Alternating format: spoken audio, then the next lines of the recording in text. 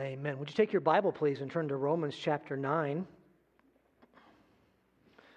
If you take your Bible and turn to Romans 9, or take your device and find that, if you would. It's going to be important that you do have a copy of God's Word, especially for this first part that we're going to be part of. We're continuing our series in the book of Romans. Chapters 9, 10, and 11 are one section together, talking about the past, the present, and the future of the nation of Israel. And you're going to get quite a bit more information about Israel today, and I'm trusting that it will give you a wonderful confidence in what God has for you to do as you walk as one of His followers. Now, if you have your Bible open, I want to ask you to take one of your hands, left or right, and put it on that Bible. If you have a device, you can put it right there, as long as that Bible app is open. Put it there, and I want you to touch that Bible. Because this book that you hold is filled with promises from an infinite God who has never yet failed to keep one of His promises. Of all the promises in God's Word, He has always kept every one that He has made. And it's my prayer for you that as we look into God's Word today, that you will have a confidence that even when you're confused in your world, a confidence that even when things seem to be going in a different way than you would do it if you were in charge, that you have a confidence that we have a God that is good, a God that has all knowledge, He has all power, and a God who keeps His promises. I don't have very many hobbies or, things that I do on the side, but one thing that I would say is a hobby of mine is walking. I do enjoy walking. Sometimes I'll jog a little bit, and I usually have my earbuds in listening to some teaching or possibly some music when I'm walking. When I get to the end of my walking time, every once in a while, I have the opportunity to emulate somebody that probably you don't know who this famous person is. But I emulate someone who is called the Great Blondin. Anybody here know who the Great Blondin is? Anybody at all? All right. You might not know the name the Great Blondin, but you might figure out what he did when I tell you what I oftentimes do toward the end of my daily walk. When I get towards the end of my walk, I come to some streets, and there's some railroad tracks that pass through from this street to the other. They're not used railroad tracks, except for some businesses that rarely use them. And when I come to the end of my walk, I will come to those railroad tracks, and I will try to walk. It's between 150 and 200 feet. And I try to walk on one of those railroad tracks without falling. Now, I choose this place to walk because nobody can see me and what's going on. Because if you were to look at what was going on, you would see all kinds of hands flying over the place, and you would wonder if I was going to fall. I did have somebody surprise me one time. He pulled right up next to where I was, and I was doing one of these numbers, trying not to fall off the tracks. I'm not bragging, but I've made it all the way that 150 feet or so without falling a number of times. Now, this person that I'm emulating, the Great Blondin, does anybody here think you might know what he did many, many years ago? He was a famous tightrope walker. Let me tell you a story about the Great Blondin years ago. You see, crowds would come from all around to see famous tightrope walkers, and Blondin was one of the best. He had a huge crowd gathered at one point because he had stretched a rope going across a portion of Niagara Falls. And as he was going to defeat death by walking across this tightrope, the crowd couldn't wait. And he got the crowd really into it. Blondin would go and get up, and he actually walked all the way across, going over Niagara Falls without falling. And when he got to the other side, the crowd was there cheering, "Hooray! Do you think I can do it again? You can do it!" And he crossed over the other way. He even would take some things and carry them as he was going along on the tightrope, risking his life even more.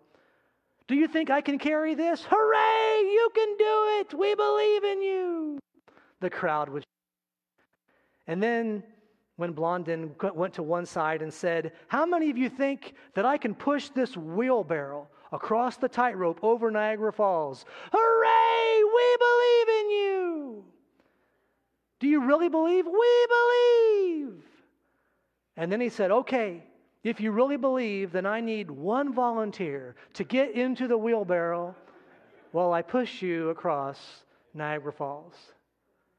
None of that crowd who was cheering and said they really believed it volunteered to get in that wheelbarrow. It is my hope and prayer for you today that you will, as we look at Romans chapter 9, have a confidence that God can do anything, and we see that He can do anything because He's kept the promises of the past, and we understand that He will keep the promises that He's made for us on this very day. When we look in God's Word, it is so practical for us, and yet there are some sections that are more challenging. We've just finished up our series on Romans 8. How many of you enjoyed Romans 8? Anybody else enjoy Romans 8? Holy cow. It is a common chapter where famous theologians have said, my favorite chapter in the whole Bible is Romans chapter 8. Now, in more than 20 years of ministry, I have never known one person ever to say, my favorite chapter in the Bible is Romans chapter 9. I've never known anybody that has said that. In fact, there are some verses in Romans chapter 9 that are very, very challenging for us. And even though they are challenging for us on this side of heaven, we have confidence that they are not challenging for our God. What we'll see in God's Word today is that God has loved and God has beautifully used His chosen nation of Israel. And even though God has this special nation that we're going to look at, each one of them still had to come into the kingdom of God and gain eternal life through God's plan of election. Now, all that to bring us to Romans chapter 9, but I want to go ahead and ask you to turn over another page to Romans chapter 11. Romans chapter 11 has 3 verses that are going to help us with some of these challenging areas because they firm up, if you will, the confidence we can have in God. Look at verses 33 through 35 of Romans 11. Oh, the depth of the riches and wisdom and knowledge of God! How unsearchable are His judgments and how inscrutable His ways! For who has known the mind of the Lord? Or who has been His counselor? Or who has given a gift to Him that He might be repaid? Some things that I see in Romans 9 that I hope will be an encouragement to you. The first thing that I see are the blessings of God's chosen nation. We find that here. The blessings of God's chosen nation. And he lists some specific blessings in verses 4 and 5. But before we get to those specific blessings, I want to speak for a moment about the Apostle Paul's heart. It is my opinion that as Paul writes this, he's not writing these first 3 verses from a deep theological standpoint, but instead I think it's fair to say that Paul writes these first 3 verses from an emotional place. If I can, Paul is letting us know, before he gets into the bulk of this chapter, where his heart is when it comes to the people of Israel.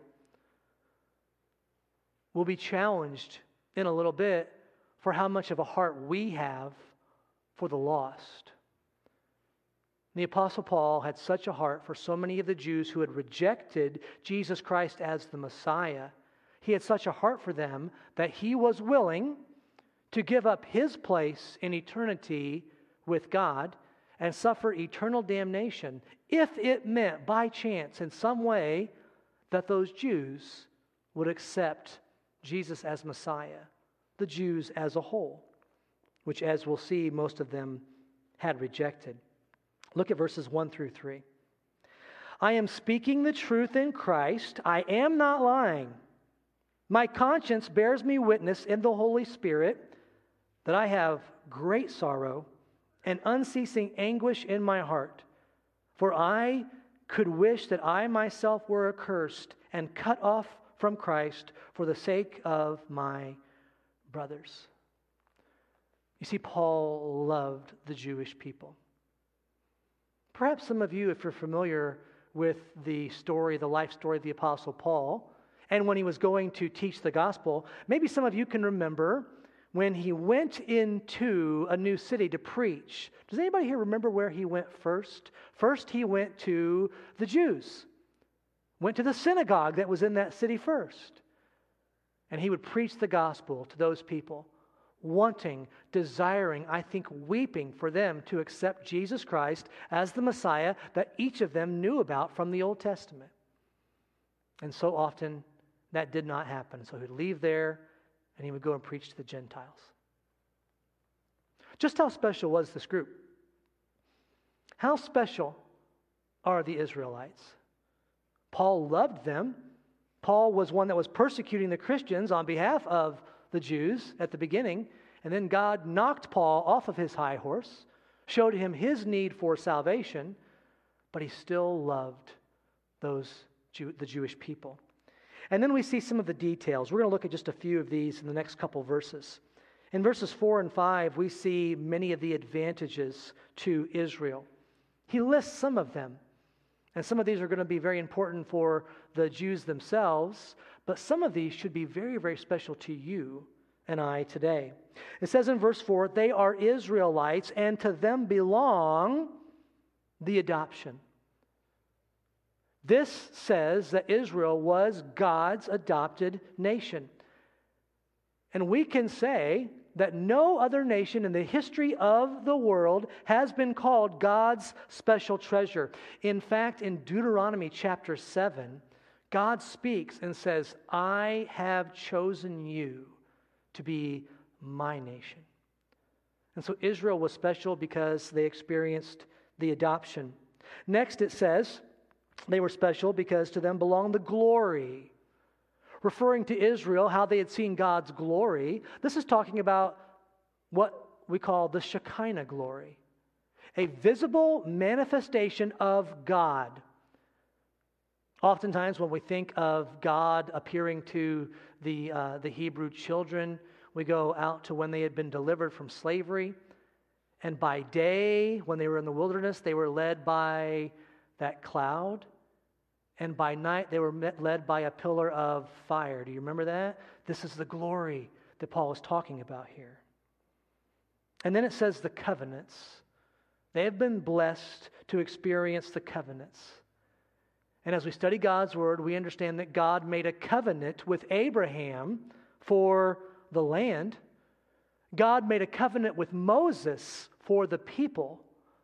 And then God made a covenant with David for the Messiah.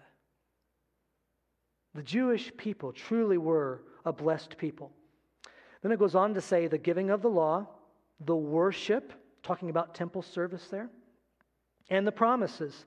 And then look what it says next. To them belong the patriarchs, and from their race, according to the flesh, is the Christ, who is God over all, blessed forever. Amen.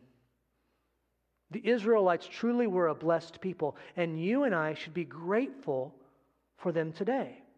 Because it was through the vehicle of the nation of Israel that you and I today have the blessing of the Scriptures. At least 64 out of the 66 books in our Bible were given to us by the Jewish people. Also, we should be thankful for this people group because this is the group that brought us monotheism. Monotheism, mono, one, theism, God. And some might think that this was only a problem that existed a long time ago, that there were many gods that were looked at.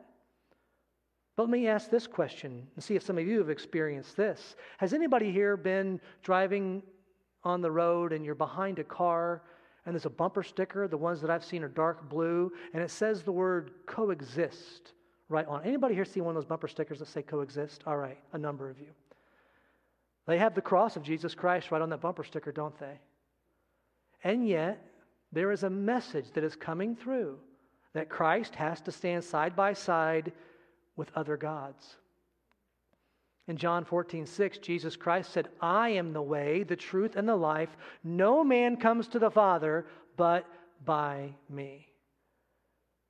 This does not mean that we grow with pride, does not mean that we are snobs, but it does mean that we obey the first commandment, have no other gods before me. And we also don't fall for what the devil said to Eve so long ago. You can't be over God, but you can be like God. Don't fall for that trick. The Jewish people were so blessed, and we are blessed to get the scriptures, to get monotheism, and also, of course, most wonderfully, we have received through the Jewish people the Messiah.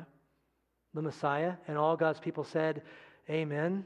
Jesus Christ was a Jew, and beautifully we benefit from God becoming man through the Jewish people. Look at verse number 6. But it is not as though the word of God has failed. That's a good theme verse for what we talked about earlier. God keeps his promises. It is not as though God's word, the word of God has failed.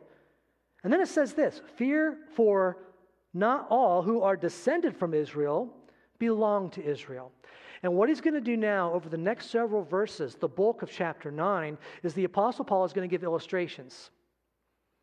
He's going to walk through some Old Testament stories, some Old Testament illustrations that tell us about some people that were called by God to be his chosen people, and some other Jewish people who were not called by God. That's very interesting.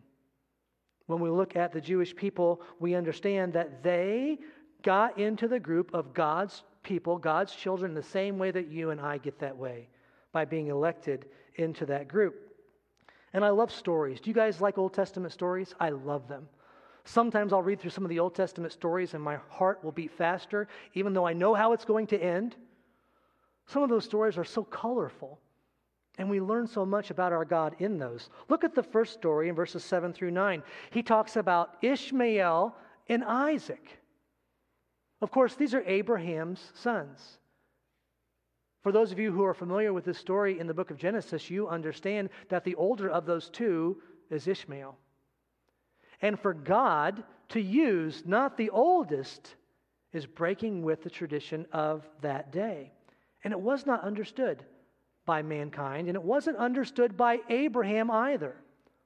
Let's look at these two characters for a little bit. Some of you can remember the familiar story. Abraham was promised that I'm going to bless the whole world through you, through your offspring. And then Abraham gets older and older and older and no offspring yet. Well, Sarah, Abraham's wife, knew this promise. And Sarah and Abraham decide together that they're going to help God out with this promise a little bit. We're sure God's going to keep his promise, but maybe he needs us to give some help. And so Sarah had a handmaid, and her name was Hagar. He says, go into Hagar, and you will have offspring through her. And that's how we'll do this. And Hagar was Ishmael's mother. Ishmael was Abraham's firstborn. Now, I'm pointing this out with some detail because I want you to understand the reaction when God told Abraham, Ishmael's not my guy, through whom I'm going to bless the world. Abraham, one of our wonderful heroes of the Old Testament, responded in a way that's a little bit unique. You see, in Genesis 17, God let Abraham know, again, I'm going to bless the world through you and your seed, and he gave the detail, it's going to come through Sarah. Sarah is going to be the one through whom you're going to have this son. Abraham doesn't respond in the way that we think a mature Christian should respond. Let me read for you Genesis 17:17. It says, then Abraham fell on his face and laughed and said to himself, shall a child be born to a man who is 100 years old? And shall Sarah, who is 90 years old, bear a child? And listen to what verse 18 says. And Abraham said to God, oh, that Ishmael might live before you. Looks like Abraham could use a little talk on the promises of God, doesn't it? God just said to him in a miraculous way, my covenant is going to be through you and through Sarah. And he says, oh no, God, Ishmael, take this one, use him This is the right way. And God breaks with tradition. And God shows us that even of the descendants of Abraham, not everyone would be called. Look at the next illustration in verses 10 through 13. Here we find Esau and Jacob. And when we come to verses 10 through 13 of Romans 9, there's a troubling verse here, isn't there? You guys, when we talk about Romans chapter 9, this is one of the verses that stands out and that makes many of us scratch our heads. And just to go back to what we're talking about today, we need to have confidence that God keeps his promises. Verse 13 is that troubling verse. Jacob I have loved, Esau I have hated. Now, what is Paul talking about here? Jacob have I loved, Esau have I hated, God says. Well, you might see if you have a Bible that has maybe a different kind of font, maybe italicized, for a quote from the Old Testament, you'll find it there. In fact, if you have a cross-reference Bible, you might find a little reference next to that verse, and it's going to point you back to the Old Testament, to the book of Malachi.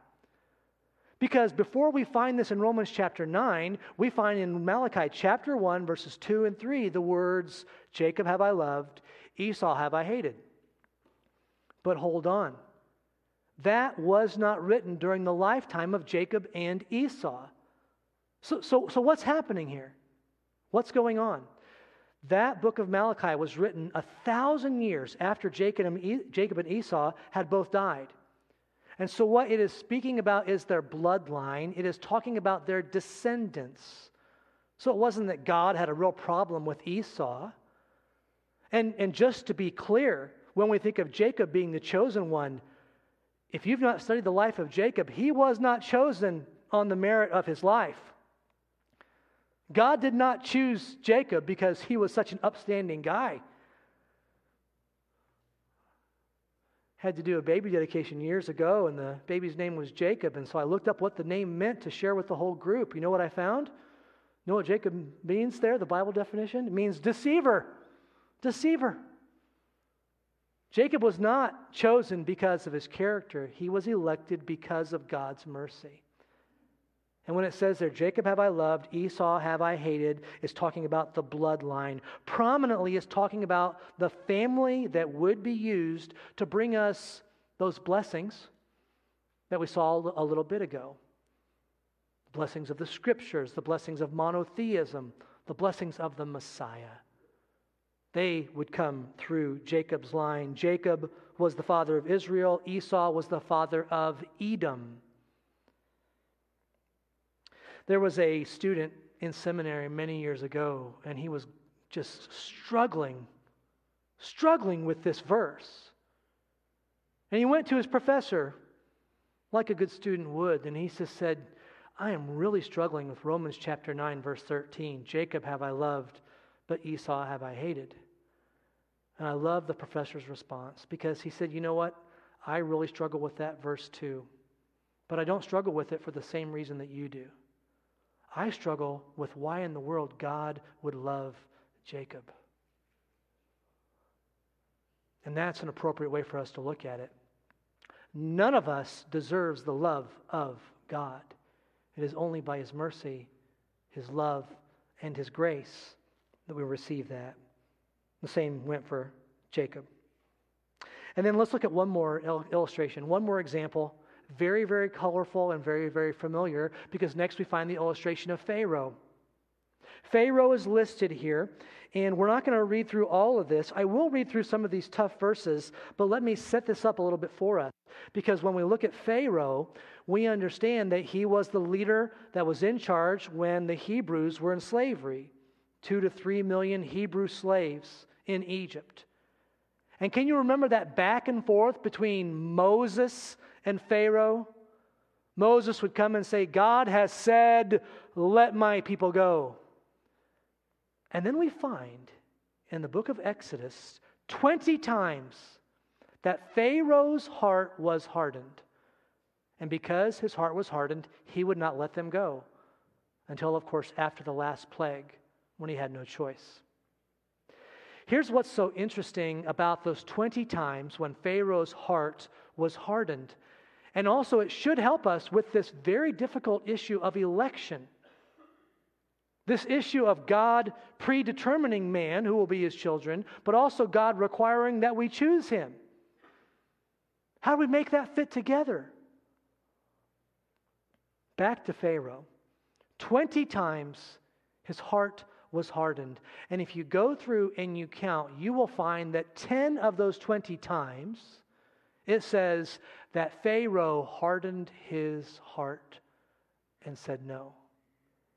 And the other 10 times in the record in Exodus, it says that God hardened Pharaoh's heart. Well, which is it? Well, it's both.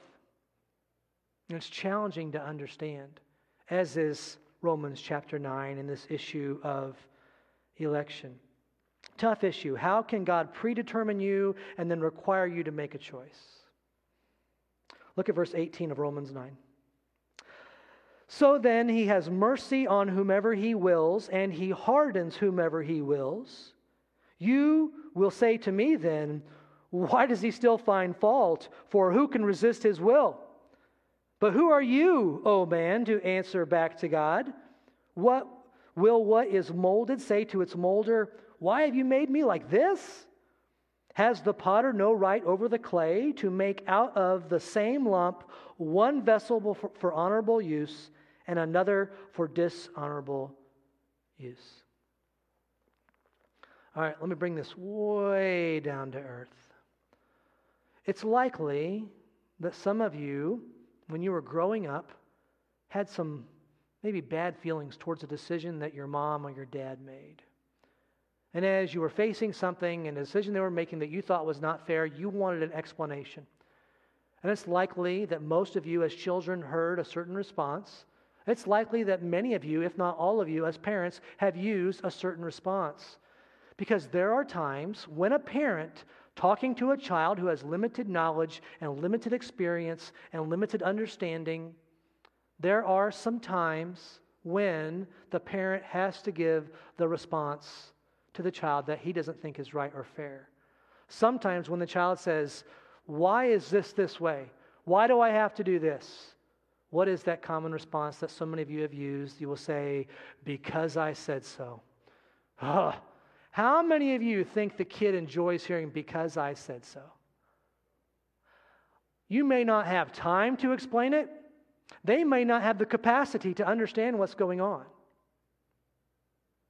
If there is a person who wants to point his finger at God and accuse God of being unfair, I am going to say that he is going to need one thing before he does that. And that one thing that you're going to have if you want to do that is you need to have all knowledge.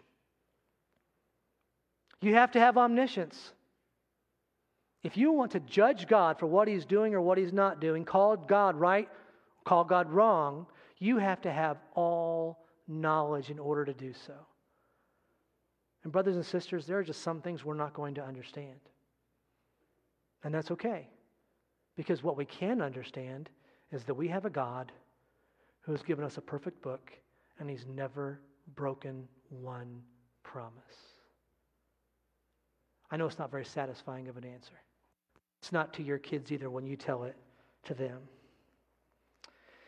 When we look at this idea of election, we know that all people are elected the same way. The Bible says, believe in the Lord Jesus Christ, and thou shalt be saved. That's how we come to the Lord today.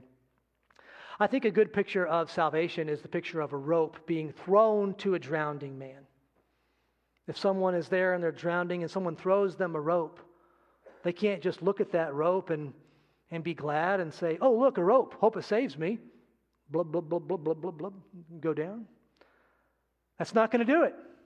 They have to reach out, take that rope, let the person pull them to safety. We look at our God and we should rejoice that he has thrown us this wonderful opportunity for salvation. And then he gives illustrations in 25 through 29 of Hosea and Isaiah. You can read those on your own.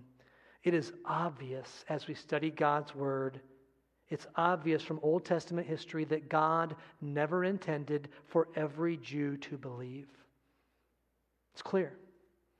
God saved them the same way He saves us. And then in verses 30 through 33, we find good news and bad news about God's election.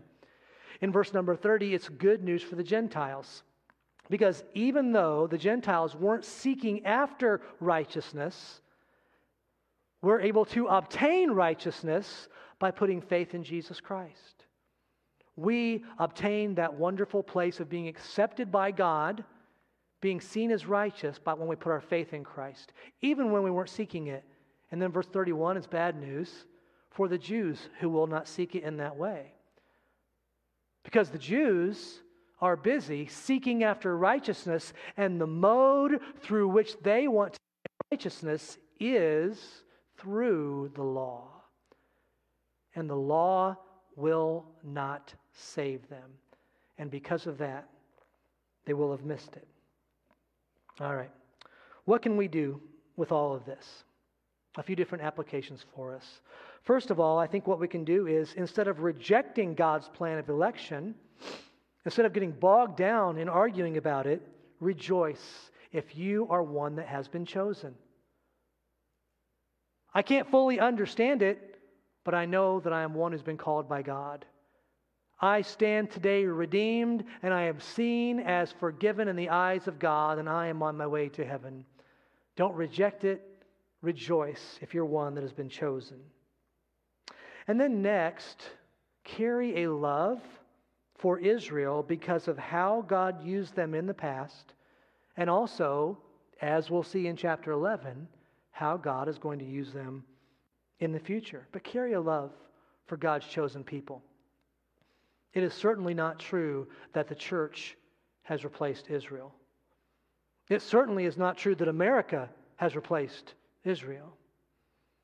God's chosen people, the only people that have ever been called His treasure, God has used them and God will use them again. And in the meantime, there's always a remnant, we see in Romans.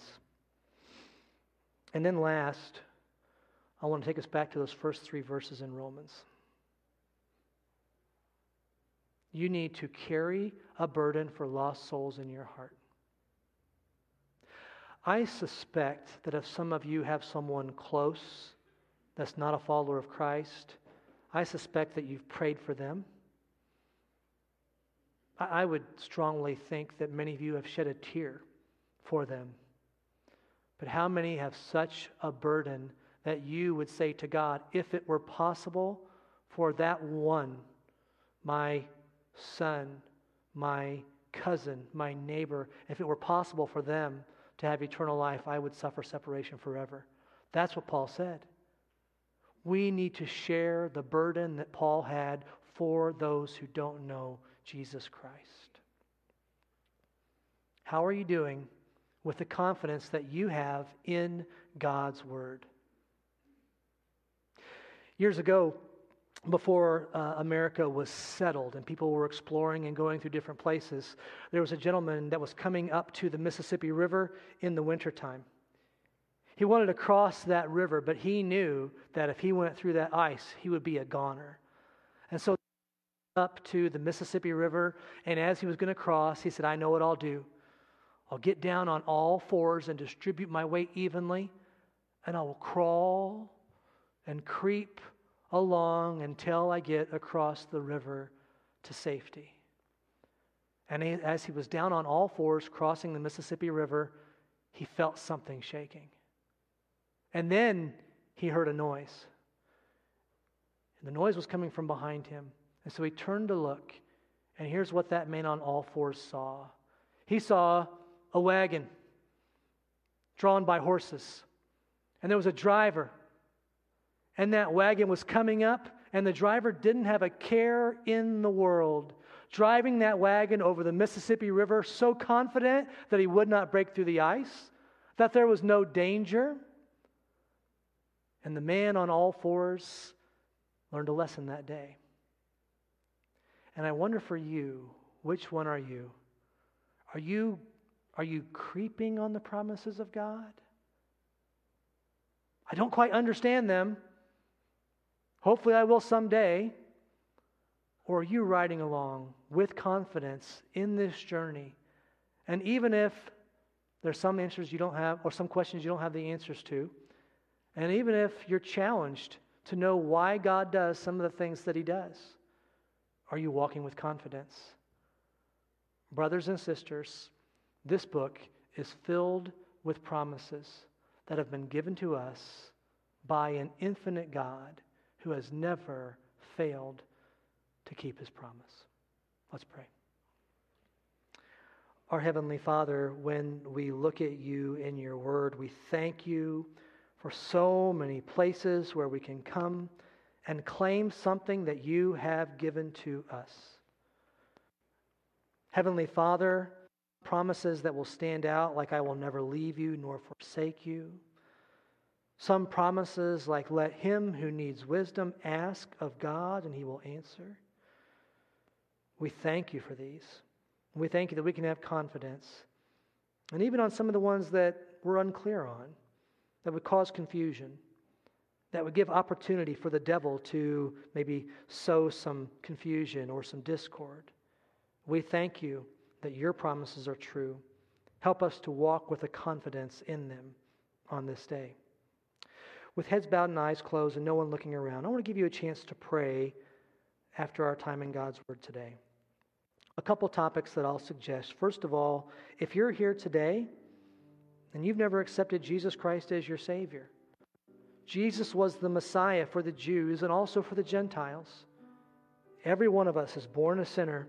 Because of that sin, we're headed towards a separation from God forever. But God loved us so much that He gave His Son to die on a cross. He died and He rose from the grave. And if you will just ask Him to forgive you of your sins, it's based on the fact that He took your punishment. You can pray right now and say, God, please forgive me and make me your child. Maybe you're here today and you're not walking with a confidence like a follower of God should.